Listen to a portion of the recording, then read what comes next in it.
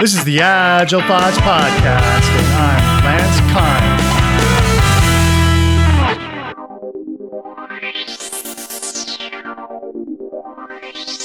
Kine. I'm Will Iverson. I'm the founder of Double Robot, an independent video game studio.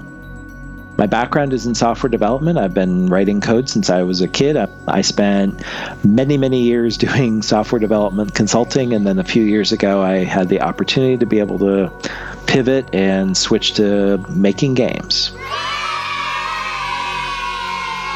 The name of my game is Blaze Sky. It's a space opera action role-playing game. So the one-liner is Asteroids, the role-playing game. It's got really good 3D graphics, 4K, looks beautiful, runs really well on even pretty moderately powered machines. Gameplay is super easy. It's pick up and play. So even though it looks like a 3D game, screenshots that you could use as desktop patterns, really pretty. The controls are dead simple. You pick it up, easy to play, run around, blow up spaceships, have fun, and it's a role-playing game, so it's got a big story to it. The series started in episode 105. Go to the show archive to catch up.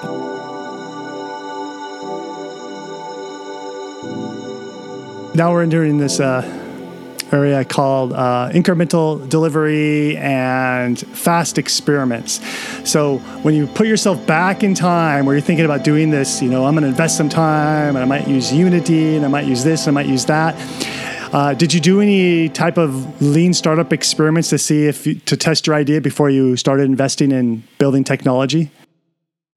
Yeah. Well, what's funny is that and I kind of alluded to this a little bit earlier. So I spent like 2 years working on stuff before I switched to this Asteroids, the RPG concept. Blaze Sky, right, is the name of the game.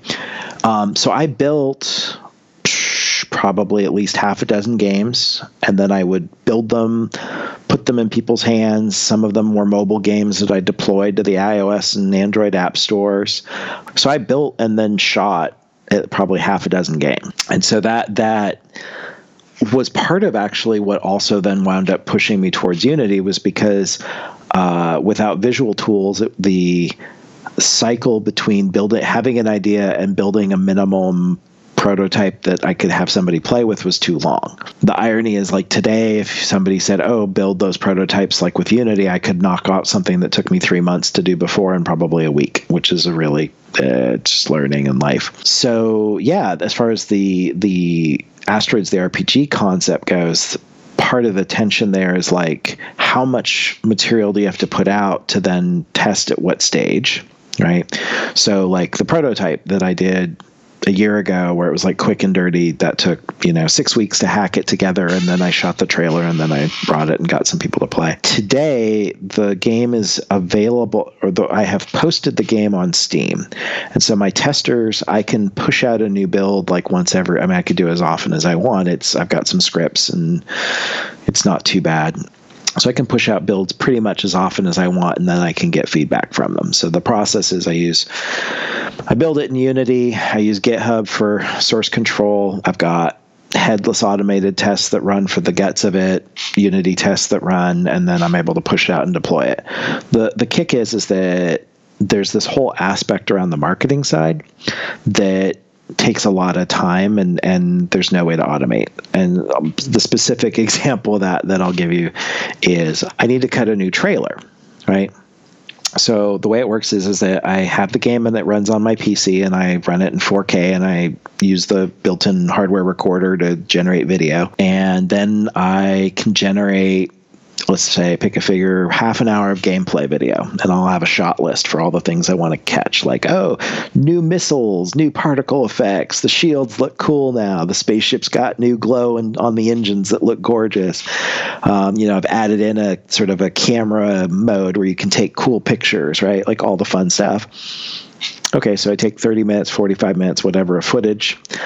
Then I pull that over onto Final Cut on my Mac, and then I can edit all that down to a 2-minute long trailer. I have to add and pick out the music, check the sound, all that fun stuff. So that takes like probably easily a day, right?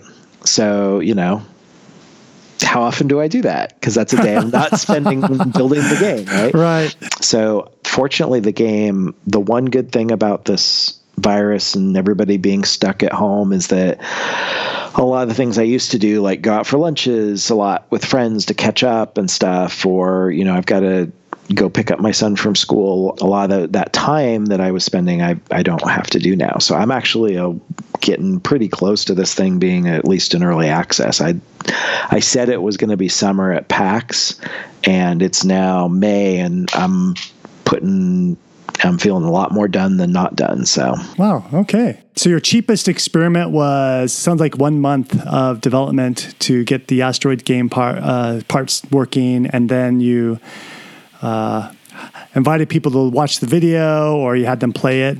Is that right? Yeah, technically, I think as far as this game goes, I probably only took about a couple days to get a controller hooked up to a spaceship that could fly around and shoot and blow up asteroids, right? So only. So at that point, the experiment is, can Will build a game at all? And that's you showed something, and you go, great, I can build a game. So that experiment, check, pass. That hypothesis is yes, I can do this. Yes, exactly. Okay. And it's funny, part of it is when I started the experiment, one of my goals was to say, how much of this can I get away with not writing code for? Right? So, Unity has all these systems built in it for things like AI pathfinding and controller input and, graphics and particle effects and stuff. And so part of it was, with libgdx, it was like, oh, you want to, move the ship 20 pixels. It's like you go in and you write code that says move it 20 pixels. So the initial experiments that I did were using something called the Unity Nav Mesh, which was a pathfinding system. So I was literally just taking the input from the controller and then feeding it back into the AI Pathfinder to move the ship around and stuff. So it was really, really, really simple, basic stuff. What wound up happening is after I did that for a while was eventually I wound up switching to using the physics engine to drive the ship. And that was because I wanted to have things there were a couple of points in time where a specific thing changed in the game that really notched it up. So when I switched it to physics, all of a sudden, instead of it the ship's just sort of moving around like a little pin stuck to a piece to a board, all of a sudden now when the ship would hit an asteroid, it would spin around and the camera would whip around, and it felt like you were watching an action movie. Nice. So changing that camera around, a couple of the visual changes. Originally I had the camera on up above. So if you think about asteroids, you look down at the old 80s game, right? You look down and there's a little ship in the center and it moves around and then it shoots the asteroids. So the camera is like a God view. Yeah. It's looking down. One of the changes I made was to instead put the camera behind the ship. So now the camera is like a chase camera. So if you think about you're watching a car racing sequence in a movie where it's the camera is in part of it, following the car, and the camera is a body. So even though it's CG, it isn't real. The camera has body and weight to it. And so when the ship's flying around, it's moving and the camera's moving. So a couple of those changes made me go, oh, hey, this is actually not just, there's actually a really fun gameplay thing. The other one that I did was are you familiar with Mastermind at all? So this idea of having somebody to check in with for accountability. Oh, Mastermind groups. Yes. Yeah. So I wound up finding this guy who helped me out. He was an industry guy he's worked in games for a long time. And basically I would check in with him once every 2 weeks. And we would meet, and I'd show him the build, and he'd play it, and he'd give me his thoughts and his feedback. Wow. And it was very motivating for me because it was okay, I need to show the build to this guy, right? And so I have to add new features, and I want it to work well, and it's not going to crash, and all that fun stuff. one of the things that, and this is probably because of some of the background doing the agile development stuff, the game, I always keep the game in a buildable, playable state. So I never have the game, like even if I'm adding a new feature or whatever, it's always playable. It's always working, always moving forward, which is a side note is actually a very unusual thing in game development. Lots of games will be in practically unplayable states for the vast bulk of their development process, which I find insane, but that's a very common thing. Right. Yeah, no, I different industries, they have different adoption rates or flexibility to focusing on things outside of their specific, like one, it's like a narrow focus. I just want to build the game without thinking about engineering excellence and these other items. But that sounds really cool that you did that. How many unit tests do you have, or how many tests do you have in your suite? I mean, well, it's funny because the meaning and the granularity of these things is a little odd. Like I'm not even sure if it's a meaningful statistic, to be honest, but I'd say I probably have in the Explorer. So I use Rider for development. It's the C# IDE from JetBrains. Oh, I don't know that one. So JetBrains makes IntelliJ, which is the Java development environment that most people use, and then they've got they actually have platform-specific IDEs for a lot of other tools. So I'm using the C# one, which has a ton of features in it for Unity. So I'd say I have about 100, 120 tests that run in the headless project, and then I've probably got another somewhere between a dozen and more than 10, less than 20 Unity tests. But some of those tests, like they're testing the entire data set. Yeah. Right. So. Well, yeah, but you're following the ratio, which I don't know if it's quite, I've got enough data to call it a golden rule yet, but 10x increase. It should be 10 or 100x increase for unit tests, and then the UI, like you need a whole system running to execute these tests. Those should be an order of magnitude or 2 orders of magnitude less of your unit tests. So you're kind of in that range right now. What we were talking about is this basic concept of test organization called the test pyramid.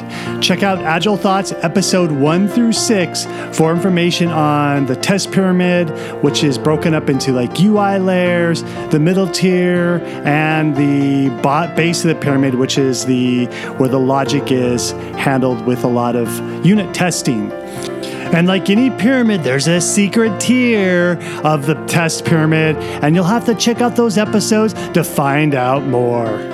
There will be a link in the show notes. Otherwise, go use your favorite search engine. Because Agile Thoughts recommends pair programming if you're writing code. Genua Tech Code Together 2.0 just hit the stands. There will be a link in the show notes. Now more words from Will. Blaze Sky is available for wishlist on Steam today. As an indie game developer, that is the single most important thing you could do, is go and wishlist the game. That's basically you telling Steam that's the kind of game you'd want to play, which means that Steam would then also recommend it to other people. So yeah, go to Steam, type in Blaze Sky. It's all one word, and add it to your wish list. Blaze Sky is on the Steam Games platform. And if you're listening to this show on a podcast player, show notes are automatically downloaded along with this programming. And in those show notes are links to Cinema of the Game showing real gameplay. Otherwise, come over to the website and you'll find the same show notes and links. Next episode, we're going to hear more from Will Iverson, founder of Double Robot, about Blaze Sky. What is your business model? Like, are you, right now, are you selling games or are you doing something else?